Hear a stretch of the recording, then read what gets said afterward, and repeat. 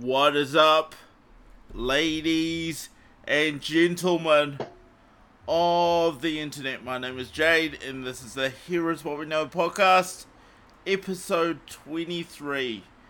You never know what's going to happen on this show. All sorts of little crevices of society get uncovered.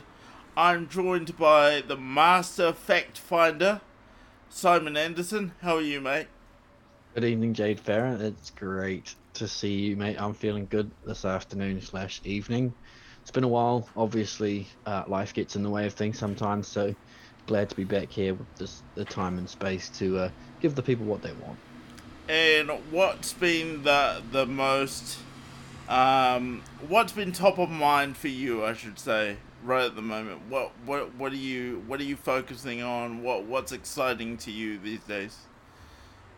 Personally, I mean, the only thing that I'm focusing on that's exciting to me is like um, going to the gym, going surfing, and playing some golf.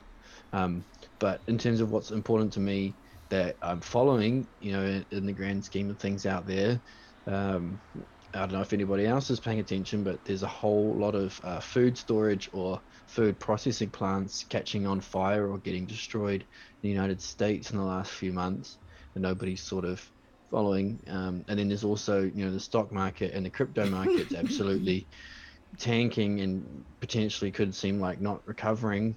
Um, so there's a lot of things out there that are destabilizing the world. So that's what I've got my finger on. So I mean, the whole Ukraine thing, obviously that's there, but that's just nothing major is going to happen with that in the near future. Did I hear that Sweden is gearing up to join NATO and all this other mess? I did see something about that as well. Yes, that Sweden were making moves. But Neutral countries remaining no longer neutral, eh? But anyway, that is the kind of stuff you can expect to experience here on the Heroes What We Know podcast. I will say there is going to be quite a focus on COVID because we haven't talked about it for a little while. But before that, we do have format things here on the Heroes What We Know podcast, and it is time now for the question of the day. Simon, are you ready? Born ready, baby. Okay, I like that. The question of the day is: how do you stay on the path of good? How do you stay on the path of good? I love that question. Yeah, I've spent. it's very on the nose. Mm, We won't go into this here, but you know what I mean, son. mm.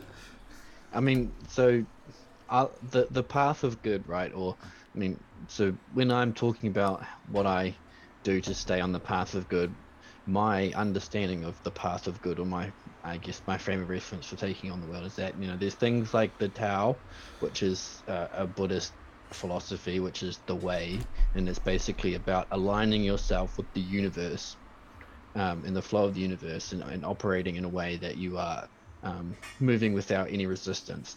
That's the path. And then um, in in Muslim culture as well, they have the path as well. So when some of my Muslim friends have talked to me about the Quran, when they translate it into English, they talk about um, remaining on the path to Allah, to that Allah provides to heaven for them, basically. And so, yeah, for me, I use, I guess, my own conscience and judgment, if that makes sense. Like I, I for the longest time thought about, well, how do I hold myself to a higher value than myself? I wasn't attached to any religion Mm. growing up as a kid, and I didn't feel like joining any sort of religions later in life. So I was like, what do I hold myself to now, above myself? And so I decided, well, there's the the the good path is to do no harm to yourself and like do no harm to others, if that makes sense. And it's about intent. behind the action, and so I feel like if I try to keep myself on the good path by keeping myself to only act with good intentions, then that then I'll know that I have kept myself on my own path. So I guess That's that really that interesting. Can I ask a question? mm, Because one of the things that brought this question about for me was the process of defining good. Because even if you have like super good intentions, like there can still be unintended consequences that have negative effects. Not always, but definitely sometimes. So there's that what's the saying about it, right? okay? Go. Some of the great what is it? Some of the greatest evils um are completed in the name of a good cause or just cause or something like that, you know. So people definitely believe they are just and righteous when they're doing Yeah. things that most people may not think they are that great. I'm sorry, but continue where you were going. Yeah. No. No. Like, really happy to get your thoughts on that. So for me, how do I stay on the path of good? I suppose my answer is an anti answer, and before I give mine, I just want to acknowledge Doco420 in the chat. Thanks for being out today. Um, I try not to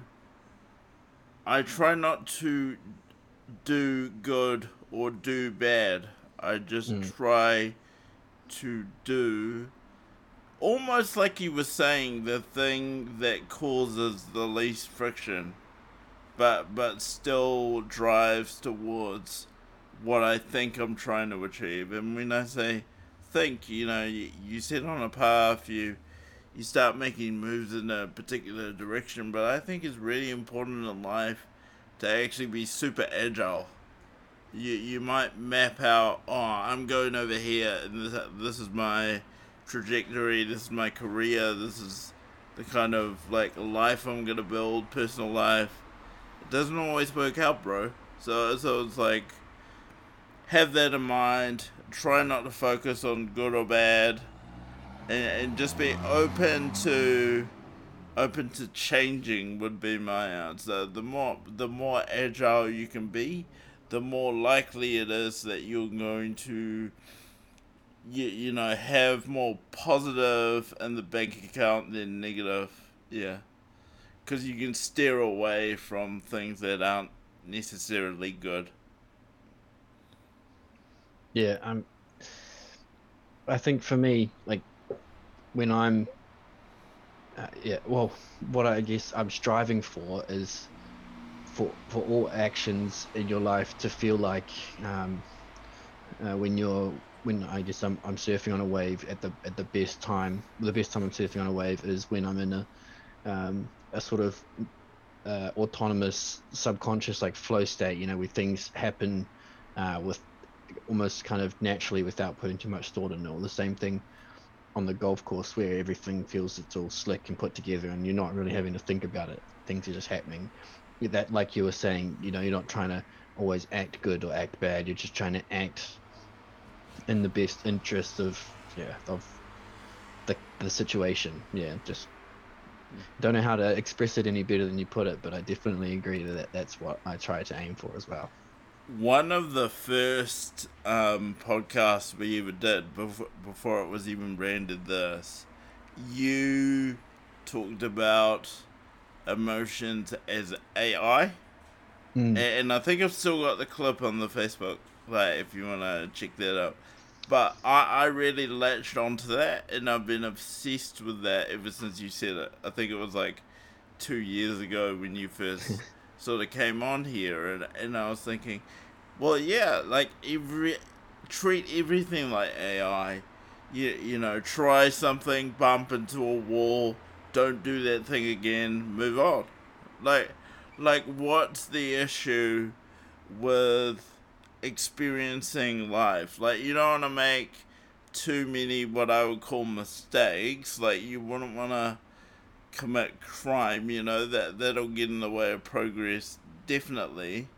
Um, but it's all right to experience it, and I think just my observation is people can be afraid to go off the path they've predefined. I don't know if you've experienced any of that, Simon. Definitely. I mean, um, there is like a huge problem at the moment with everybody deferring their discovery to the experts. You know, people have got this assumption that everything's been figured out, everything's been optimized, everything's been trialed and experimented, and the way is the way. But there is nothing that trumps your own individual experience in terms of finding out what is true, what is right in this world, and what is best for you. I mean, people are just deferring their whole life of human experience to the experts because they've said, oh, the return on investment on that isn't um, as efficient as this other thing.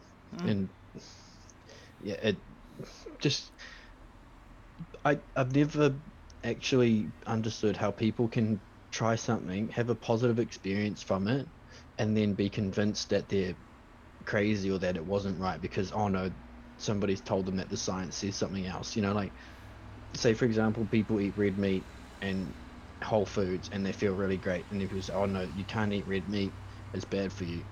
Like, but that for that individual person, they probably notice an absolute noticeable increase in their positive life experience because of the different foods they're eating. And that's all it takes, right? Like I don't think you need to look and refer to studies if you try something and it provides a positive experience. Like obviously causation isn't correlation isn't causation, um, but for yourself, it's a pretty strong inkling if you change a variable and positive impact happens to you. It's not placebo. And in terms of advice, and this is very on the nose too, I always say to people, follow the money. So if you've got a if you've got a government recommending 4 vaccinations in quick succession, uh, follow the money. You know that's all I'm going to say about that. Exactly. And that's actually a really good segue, because I just wanted to have a little chat with you all about the fact, and I don't mind saying this. I'm really aware this will be on the internet and whatever. But I think it was 2.5 weeks ago now. The timing doesn't matter. But I actually contracted COVID, and this was discovered by rapid antigen test, and I'm actually really grateful, Simon, that we even have those, because there was a period in time in New Zealand where they were actually banned. I know. Imports were stopped and Yeah, then confiscated. yeah, and so did the rapid antigen test, uh, came up positive.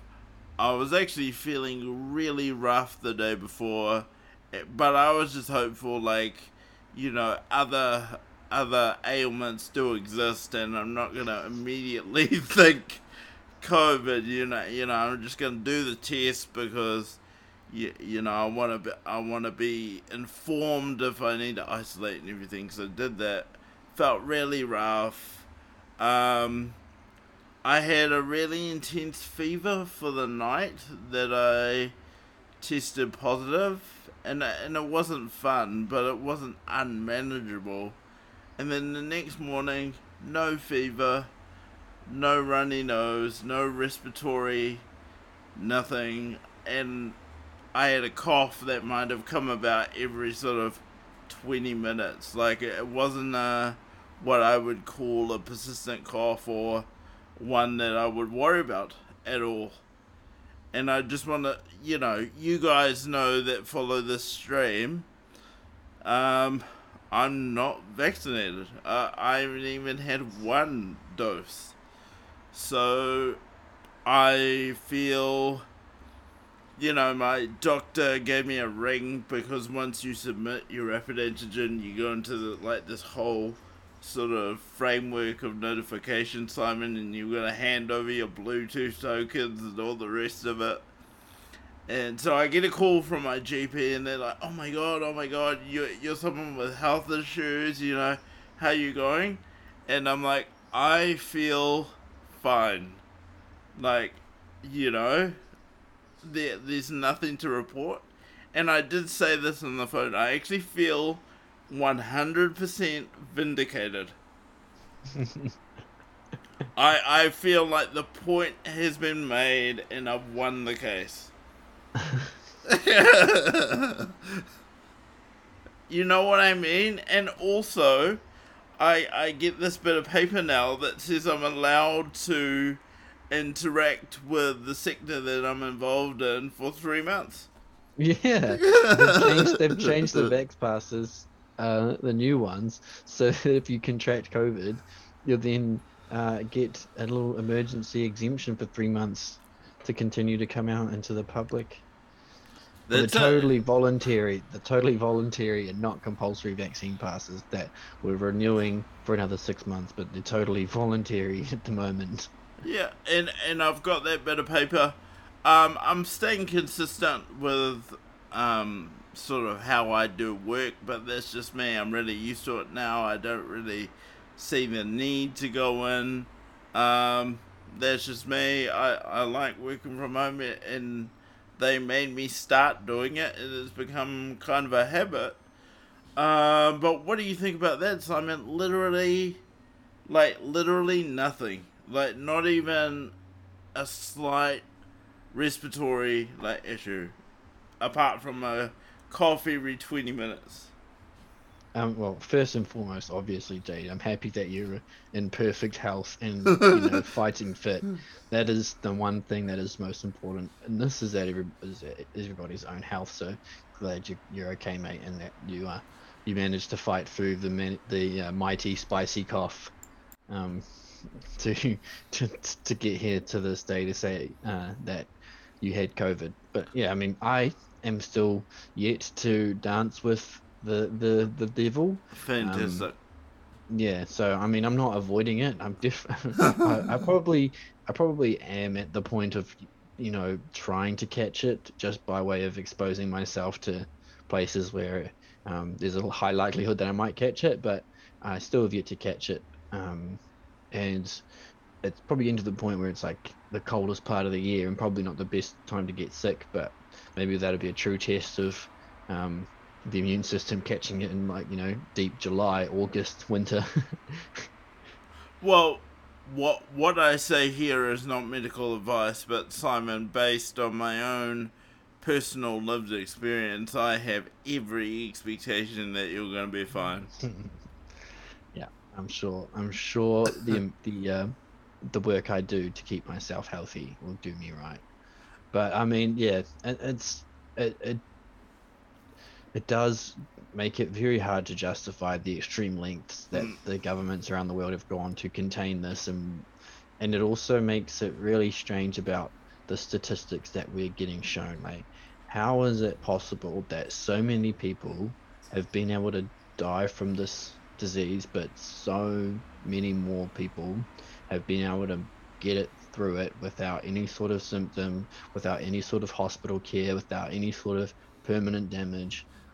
Um, but it just does not make sense that there's no patterns, right? You would think that if a disease was a certain amount of deadly, that most people over a certain level of health issue would just be crossed off. But it seems that, they've put up cases of perfectly healthy people succumbing to this disease, and you have people like Donald Trump, Queen Elizabeth, who are, a strong breeze away from falling over, managed to get through COVID, within a week. So why is there such a diverse range of experiences, right? Like, if we are to believe that this disease is so deadly, then why are there so many people above a certain threshold of sick and injured, uh, just performing way better than some healthy people that they've posted up as victims of COVID? Yeah, I don't know, man. And I mean, just looking at the comments here from Doco420, trusting the experts clause again, how well do we know that the rapid antigen test is actually looking for the COVID strain? Interesting question. I can't I mean, speak that's to the other that at thing. all. What if you never had it, right? But you can only take your assumption off the information you've got at hand, and you've got your own symptoms, and you've got the tests that they've created to test for it. And you were symptomatic when you took the test, right? So I mean, Very, very. that's when you get the most accurate, apparently, when you get the most accurate results from those thingies is when you are symptomatic. You know, if you're at the beginning of your sickness, there is a chance that it won't pick it up even if you have it.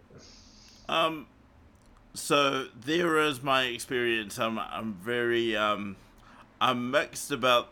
I love the fact that I'm able to share, and a little bit mixed that I obviously caught it. Not the favorite thing in the world, but I've also heard, like you said, Simon, a range of things.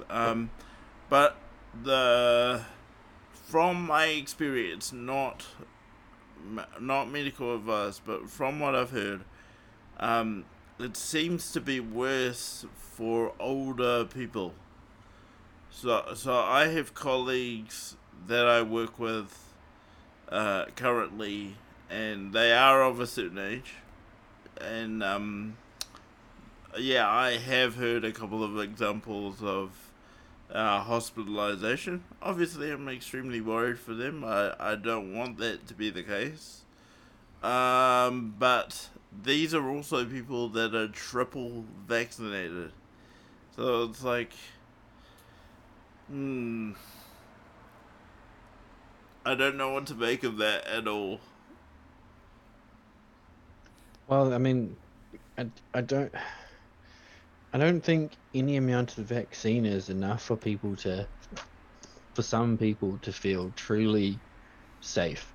Here's an example, right? So I was hanging out with the friend in the weekend yesterday who two people in the household had been testing positive all week. One person had finished their 7 days, but the other person hadn't retested since testing positive and was still symptomatic. And so I was hanging out with my friends, and one of my other friends comes over with his partner, and he comes in, and she stands at the door with the mask on, and then she finds out obviously that there's a potential chance that there might be COVID floating around the household, and she almost doesn't want to come inside the house. It took her a long time to get up the courage to come inside, wouldn't come near any of us, and then within 30 seconds had left the house because she couldn't handle being in that situation. Now, I'm sure we've all been following along with the science that says you need to be in prolonged close proximity contact with somebody to catch COVID, right? You know, we got rid of masks outside, and the fine dining rules when you go into a restaurant would tell you that you can actually be right next to somebody and not be in a risk of passing it to them, because otherwise we'd all be wearing masks inside like we had been. So I mean, it's just some people, right, fully vaccinated and taking all the precautions, just it's still not enough for them. And it's, it was a meme at the very start, that they'll never stop jabbing you, how many is enough? But some people are so absolutely frightened by this that there'll never be enough. As long as they keep saying, oh, actually, it doesn't give you complete protection, there's still a chance of you catching it. People are going to be terrified that they're going to drop dead. So, last bit on this, and we'll get into your amazing discussion for today. I'm really looking forward to this, Simon. First I'll go to the comments. So, Doco says, "Isn't the pandemic over? After what, 3 years of this? Aren't you bored of discussing the topic?" Short answer, yes.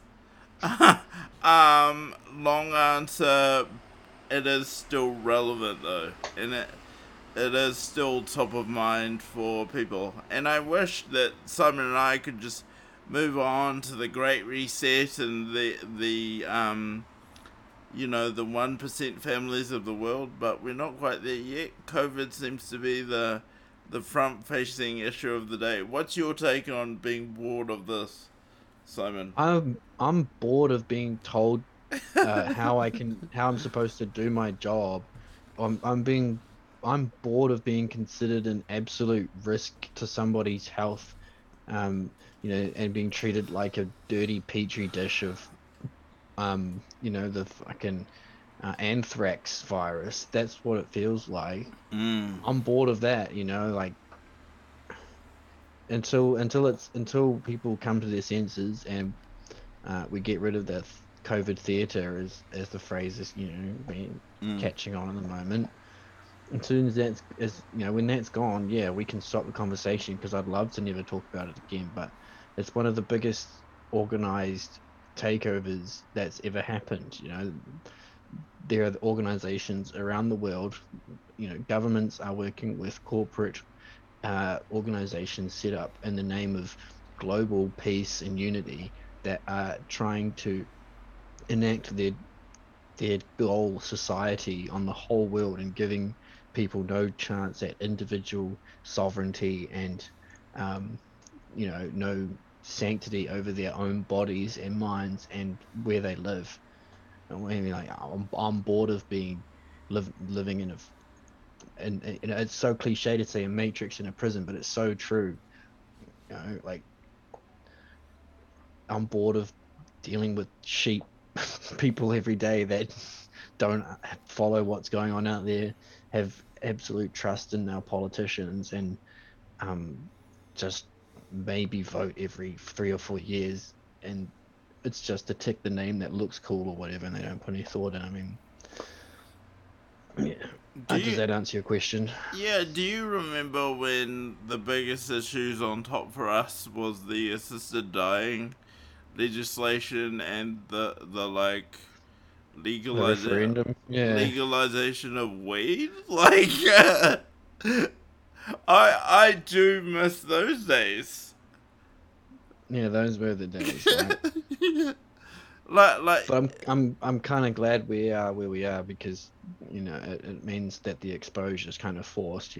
There's going to be a point where all of the sort of corruption that's happening, um, at the top level will finally be exposed to everybody.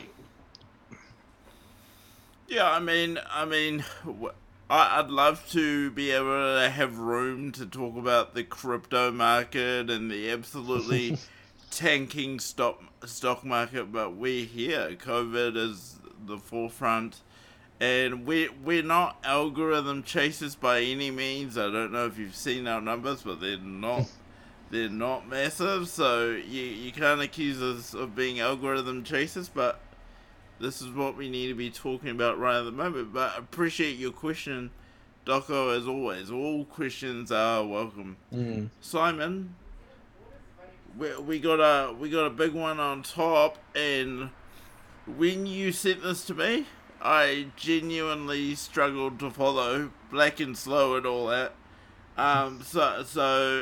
Take us through this one, mate.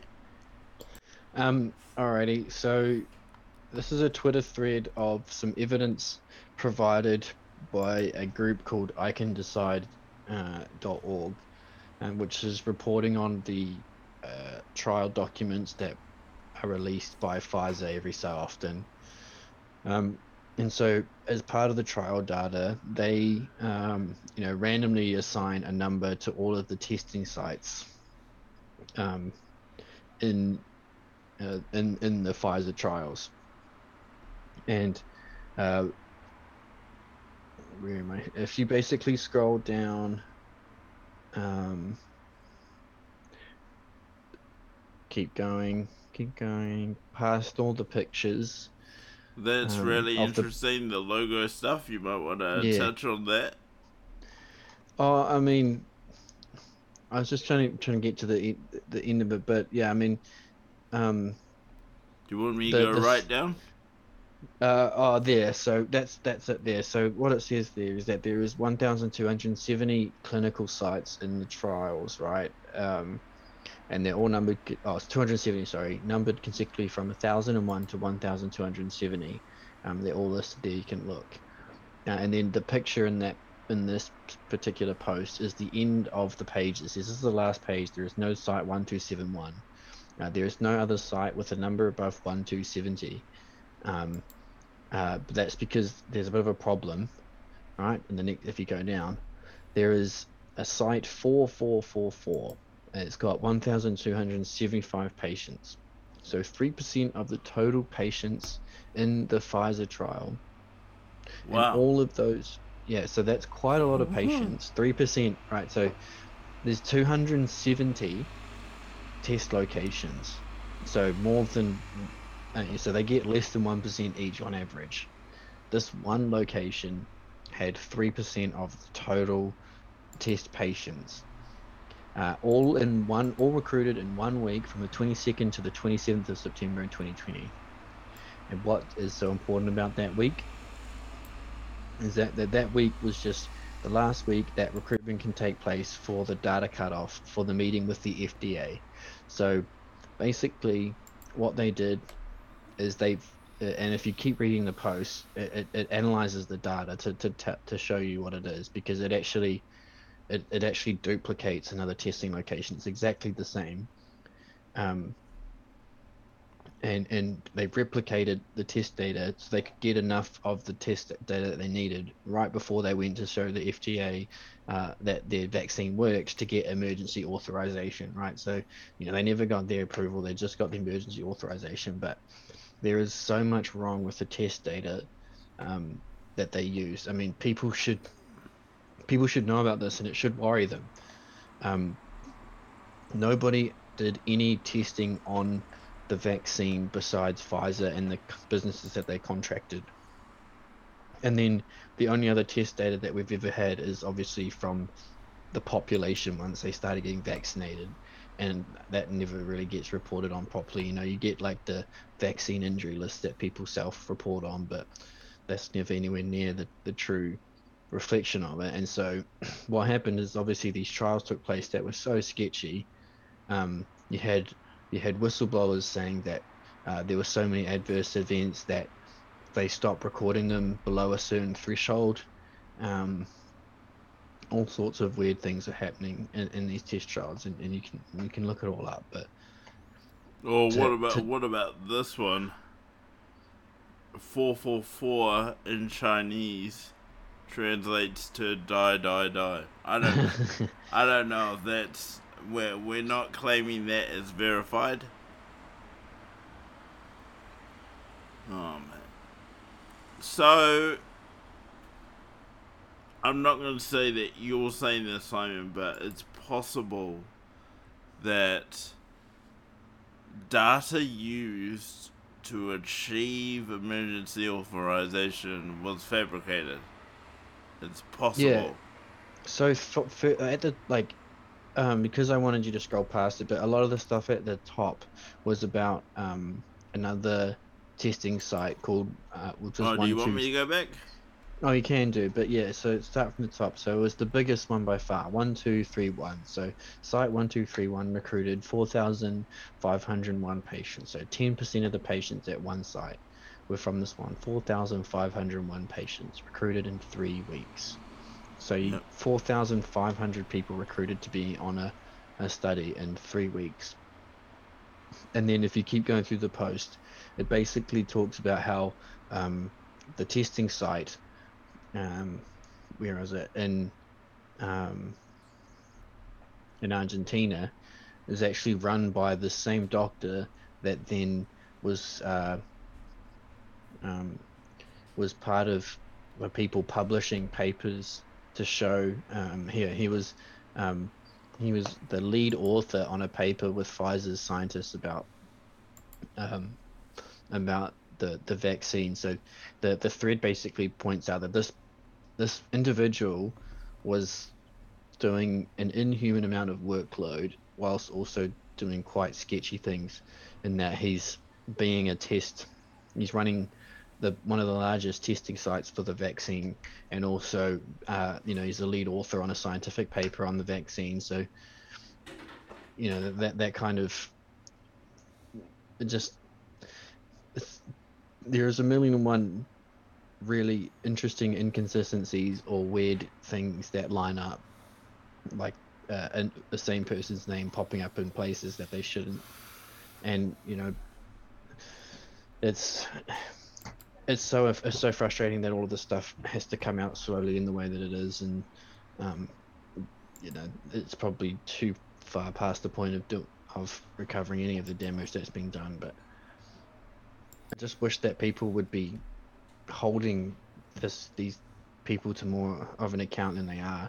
They're putting so much blind trust in these people that they're doing the right thing for them, and they are applauding the active censorship of contrasting opinion. And um, it, and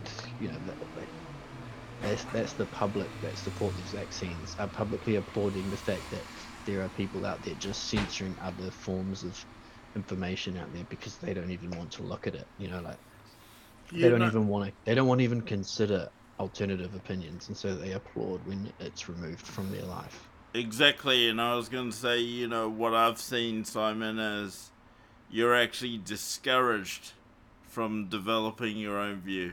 You're actually discouraged from pulling up information like this. Everything needs to be cross-referenced and verified, sure. But what's wrong with doing a bit of your own digging?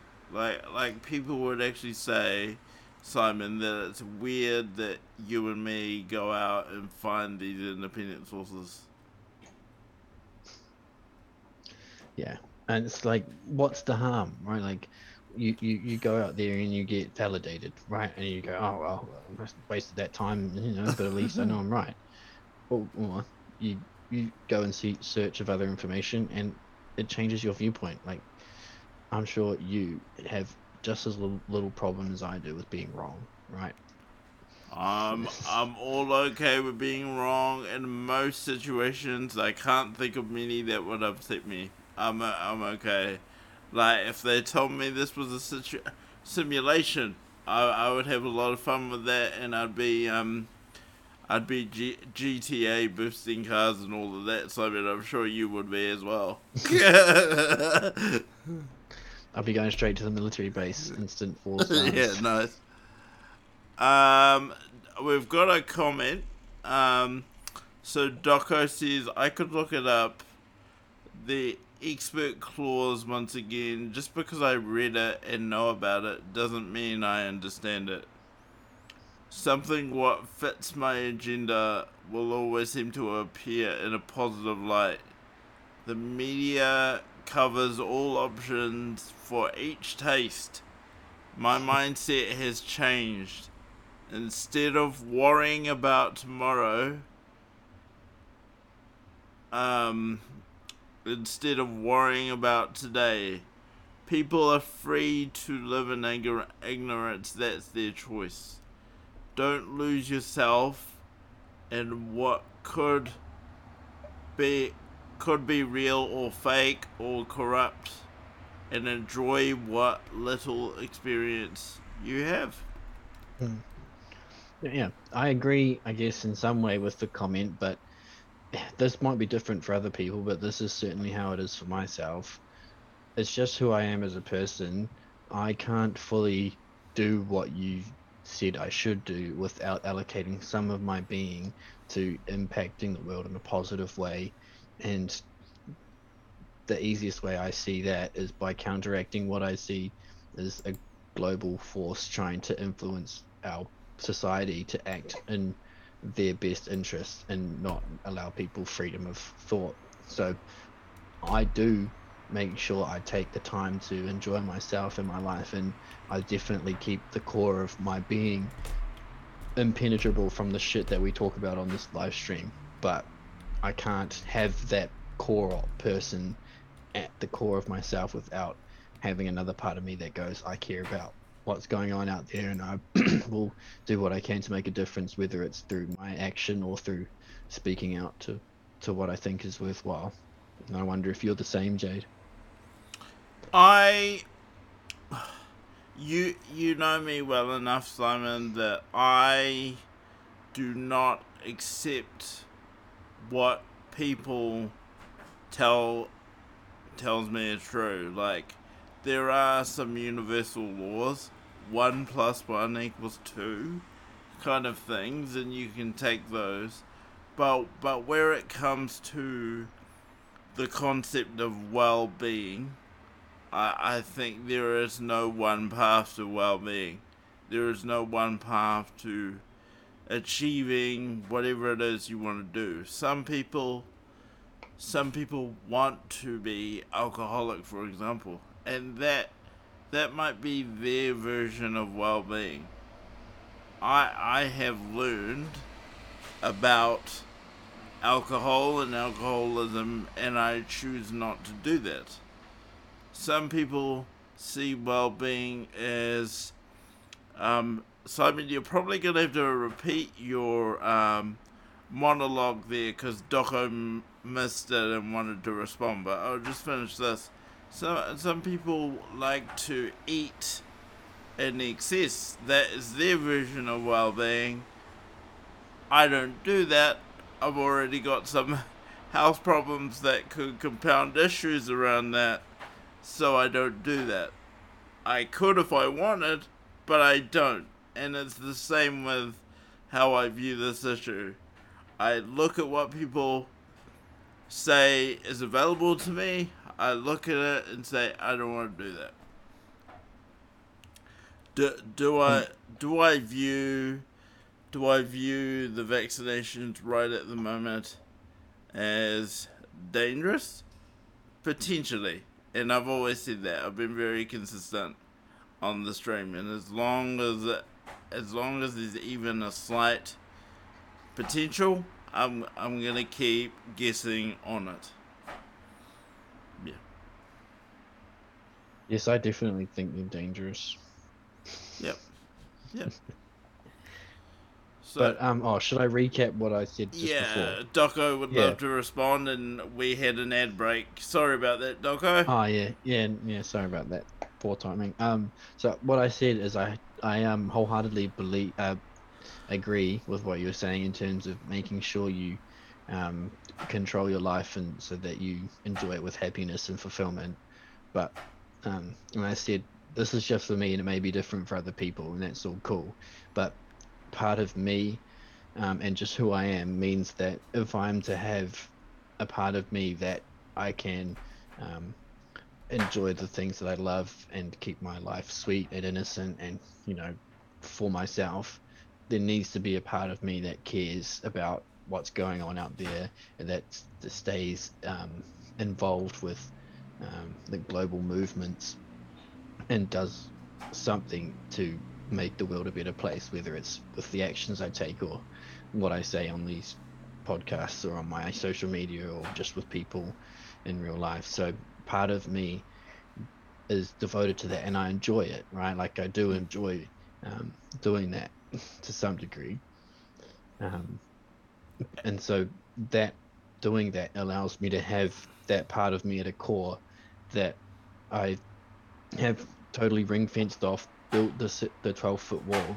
that none of this bullshit that we talk about on the live stream will ever have impact. So there is this core me that I'll always protect, and will never be disturbed by anything that I face. So yeah, that's what I said while there was ads. and that's part of how you stay on the path to good, Simon, you could say. Question of the exactly. day. Nice little segue back. That is wonderful. Really interested in your views around that, Doco. But I think something you said, Simon, it just rocks me to my core.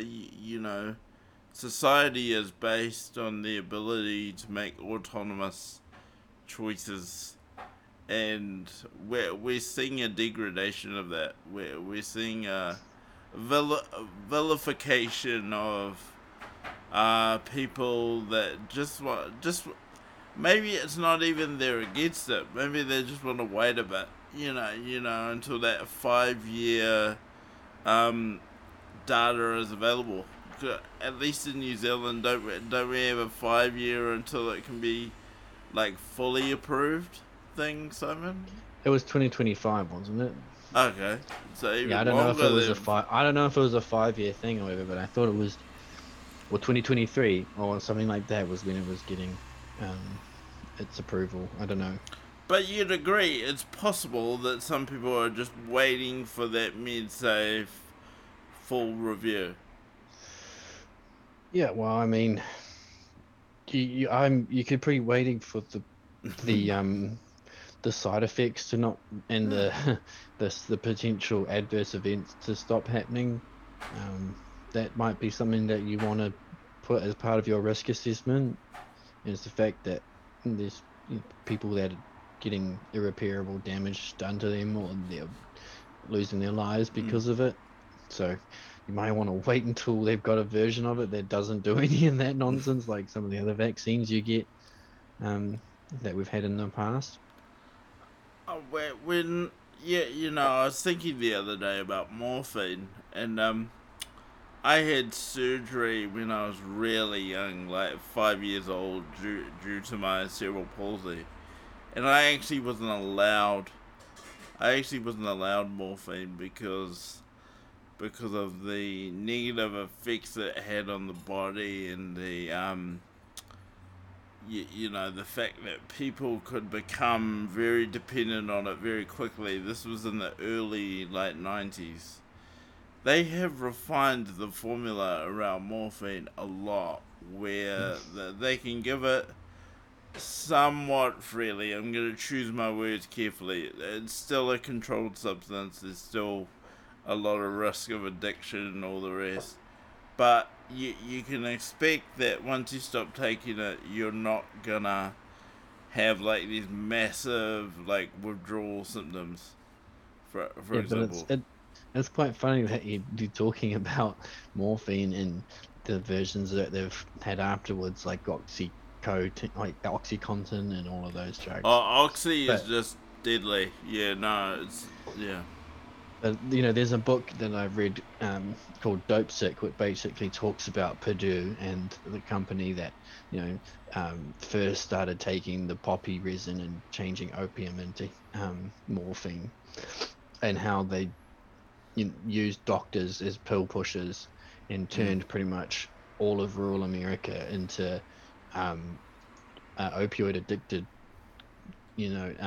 ghettos, and they got away with it without anyone going to jail because they are a company and can just pay fines. And they didn't even pay all of the money. They basically managed to get a subsidiary to get bankrupted and pay the fines for them. Um, and it's the same pharmaceutical companies that are selling you this vaccine when they sold you um, all of your pain medication that got your whole family addicted and got your kids to overdose, right? It's the same pharmaceutical companies. Instead of a pill for your pain, it's a vaccine for a flu. Yeah, possibly a bad example, but I was just reflecting on a personal experience. I had a Mm, surgery a couple of years ago. It was actually right before I started where you work at, Simon. I came in with a cast and everything. mm. Um, and I just remember waking up feeling super pain managed, like not even woozy or anything like that, just feeling really nice. And I remember them saying, "Oh no, you can't have morphine because this." Like, yeah, lots of good reasons why not to have it, but I think, yeah, my take on it is it's been refined over the years, and maybe that's what maybe that's what the vaccine needs. It just needs 20 years. I'll go to the comments, and then I've got a bit of marshmallow to give us a soft landing for the show this evening. But Doco says, wonderful. It's different for each of us. Yes, I'm happy that you reach out and let people see the bigger picture. Just don't frustrate yourself over people who want to stay in the Matrix. They aren't ready yet, and you're just as important. Well put. I like that. Yeah, yeah. Thank you for the nice words. I I have realized that some people are really keen to stay NPCs, Simon, and I think I know a couple of NPCs, and that's okay. Hey, Everybody's got to know a couple NPCs, I guess.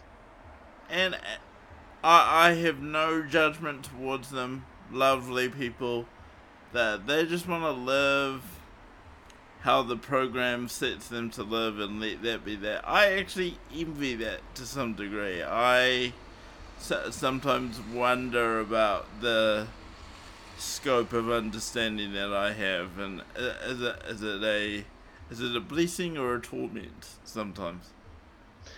Ignorance is bliss, as they say. Yeah, so thanks for that, Doco. Loving the exchanges over the course of this episode this evening, but I did promise some marshmallow for us to land on, and actually, Simon, I do feel this is gonna have a little bit of relevance to the kind of things we talk about here on the show, but it is diverging a little bit from COVID. So, Simon, this couple in their 50s has figured out that they can sell their house, live on $62 a day, and live out the rest of their days on a cruise ship. Really? Just going from cruise to cruise? Cruise to cruise, they've figured out that it's about 30,000 Australian dollars to permanently stay on the ship. They've figured out that they could quit work, so no further income. They could quit work, sell the house, be on the ship, and live out the rest of their days to around when they're likely to die. That's a good plan. I wonder if they've taken into account, I guess, like the inflation that might happen, because you'd hate to see the price of the cruises going up every year, and you're thinking, oh, I'm in pretty good health still. I haven't got a spare hip. But I brought this up because I was like, we are needing to find innovative solutions to the housing problem. We already said park a cruise ship in Auckland Harbour already, didn't we? Yeah, I saw that in the newspaper, I'm sure, and they talked about that. Weren't they thinking of that for like social housing, or am I really off base? Or isolation or something. I can't remember. Wow. And so, I looked at this, and it takes big balls to like sell your house and say, okay, that's our lot for the next conceivably 30-40 years. We're going to be on a ship of some sort.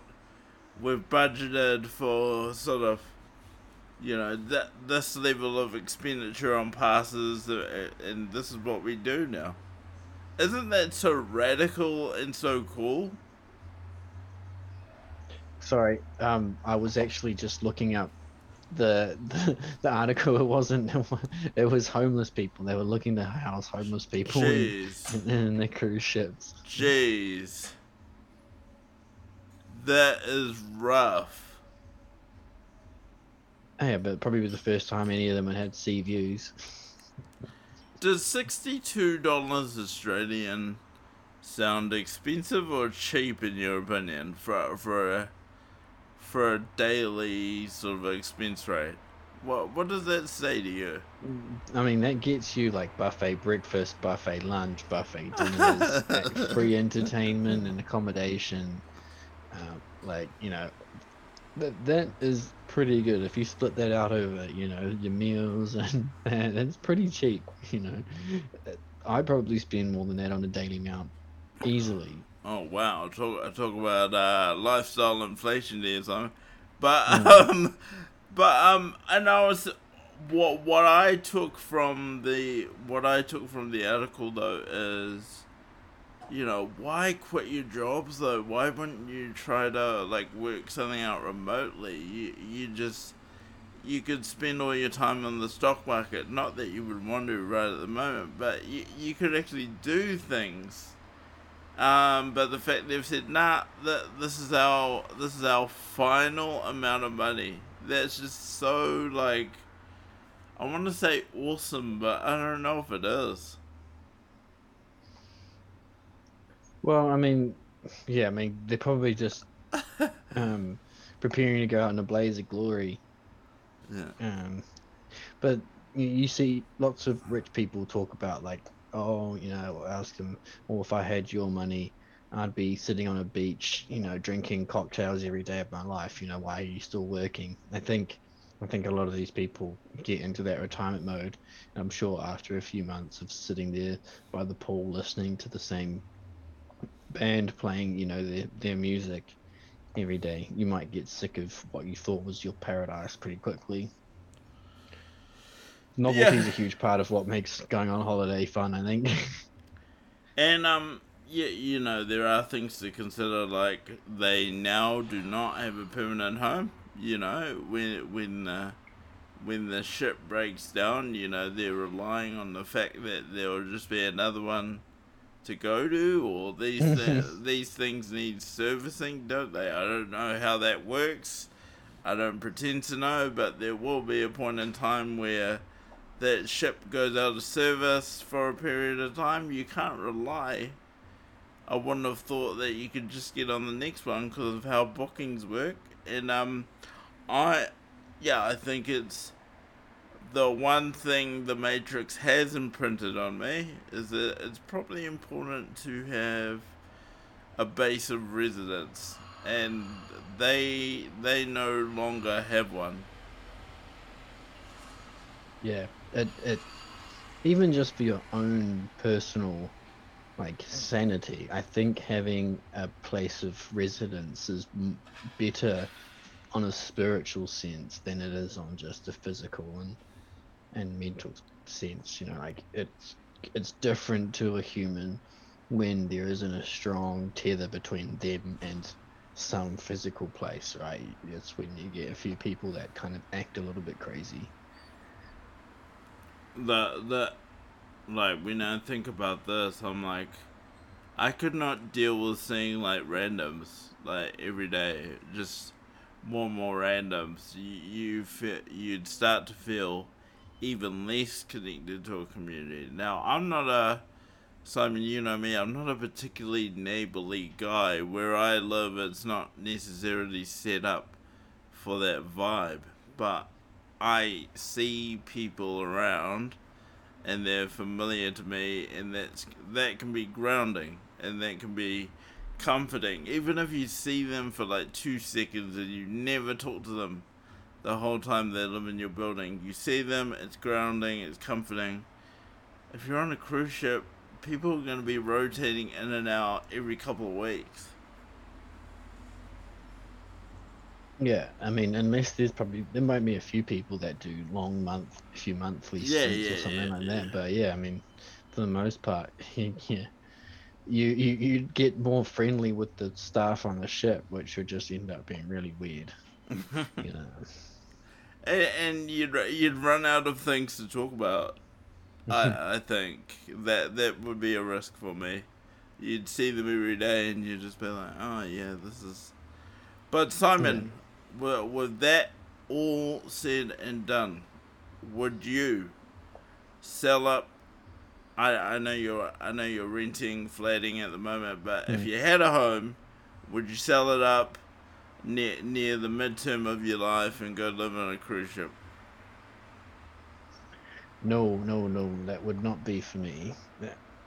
That would be like the worst idea possible. And if anything, you need to put all of your money into fortifying any sort of residence you have rather than getting rid of it. And for me, I mean, I thought about it long and hard. Like obviously, like when I was preparing for the show today, I thought about it long and hard. Initially, I was like, yeah, fuck it, let's let's sell up and move on the cruise ship. But there are some features of the lifestyle that would wear thin with me really quickly, I think. Yeah. Yeah, I mean, like it is literally like sitting there and waiting to die because once you've done everything on the ship, there's going to be no new experience besides the people there, right? So if you ever felt like you needed a hit of something new, you'd have to strike up a conversation with a random because Not you've true. played. Not Why? true, because you get off at the different docking docking segments that they make. True. Yep. Yeah. Yeah. So you could go and do something different when you're on the land. But yeah, I mean, if you're spending most of your time on the cruise ship after a certain point, it's like Groundhog Day, and that would I can't, like we were saying before, people are robbing themselves of human experience, deferring it to the experts. Maybe maybe that's part of their point. They're in retirement mode. They're saying, "Fuck it, we've done ours. We've made our money." To even think about retiring in early 50s is kind of cool. It's pretty rare. Yeah, I mean that's the thing. If they've done this, then it's obviously appealing to them. So for them, they've achieved what they are considering close to an ideal life. They've got to a point financially where they can spend an unlimited amount of, all of their time on the cruise ship, which is something they probably like. So, and yeah, you can't hate on it. Yeah, it's amazing. So, yeah, I really enjoyed bringing that story about. I thought it was very fascinating, and I look forward to tracking the innovations that come about in terms of people switching lifestyles and preparing for retirement. I think it's a interesting space to watch. Before we wrap this up, we do have a couple of comments. So Doco420 says, "If I have a life with no children, the cruise ship sounds nice. It must stop at places, ports. You'll have your favorite spots. Being stuck on a boat out at sea at all times, though, no, thank you." Yeah, I think we're all in agreement. Yep, I guess I am kind of underselling the fact that you'd make multiple stops in pretty cool places around the world, and for some of them you'd be there for a few days, so you could go and do some pretty cool shit. So maybe it wouldn't be too bad. And then Doco has a question I'm not sure we're going to be able to answer, but he says, if you live on a cruise ship, what would be your country of residence? I suppose passports is still a thing. Like when I read your question, I'd say, well, your passport is your country of residence, and that's what the cruise ship company would rely on. Like if you're American, you'd stay American. If you're Kiwi, you'd stay a Kiwi. You're just on a ship, and you'd have to do a lot of stamping along the way, and also being very mindful of your pages, because Yeah. if all your pages have stamps on them. I recently learned this, Simon. If all your pages have stamps, even if it's like one on one page, whoever's reviewing your visa situation or whatever, they can take the view that it's full. I don't know how that works. Yeah, you must have free pages to be able to enter a country. Yeah, yeah, it's pretty strict, I hear. So, yep, thanks for giving me the time on that, Simon. But we are at the top of the hour, so how about some final thoughts? Yep, final thoughts. Good to be here, back in front of the camera again after a bit of a break. It's been lovely to talk through some of the top issues, and just look forward to next time. There's a few other articles that have popped up since we've had the last one, so there's plenty of content, and I'm sure Mm. between now and the next one there'll be some more stupid shit that'll happen in the media that we'll have to talk about. So I look forward to seeing that. But thank you to everyone who tuned in. I don't normally do this, sort of give a hint of next week, but I'm really keen to talk about Nadia Lim, Simon. No, I guess the invasion fluff. So let's have a look at that bit of racist drama going on in good old New Zealand.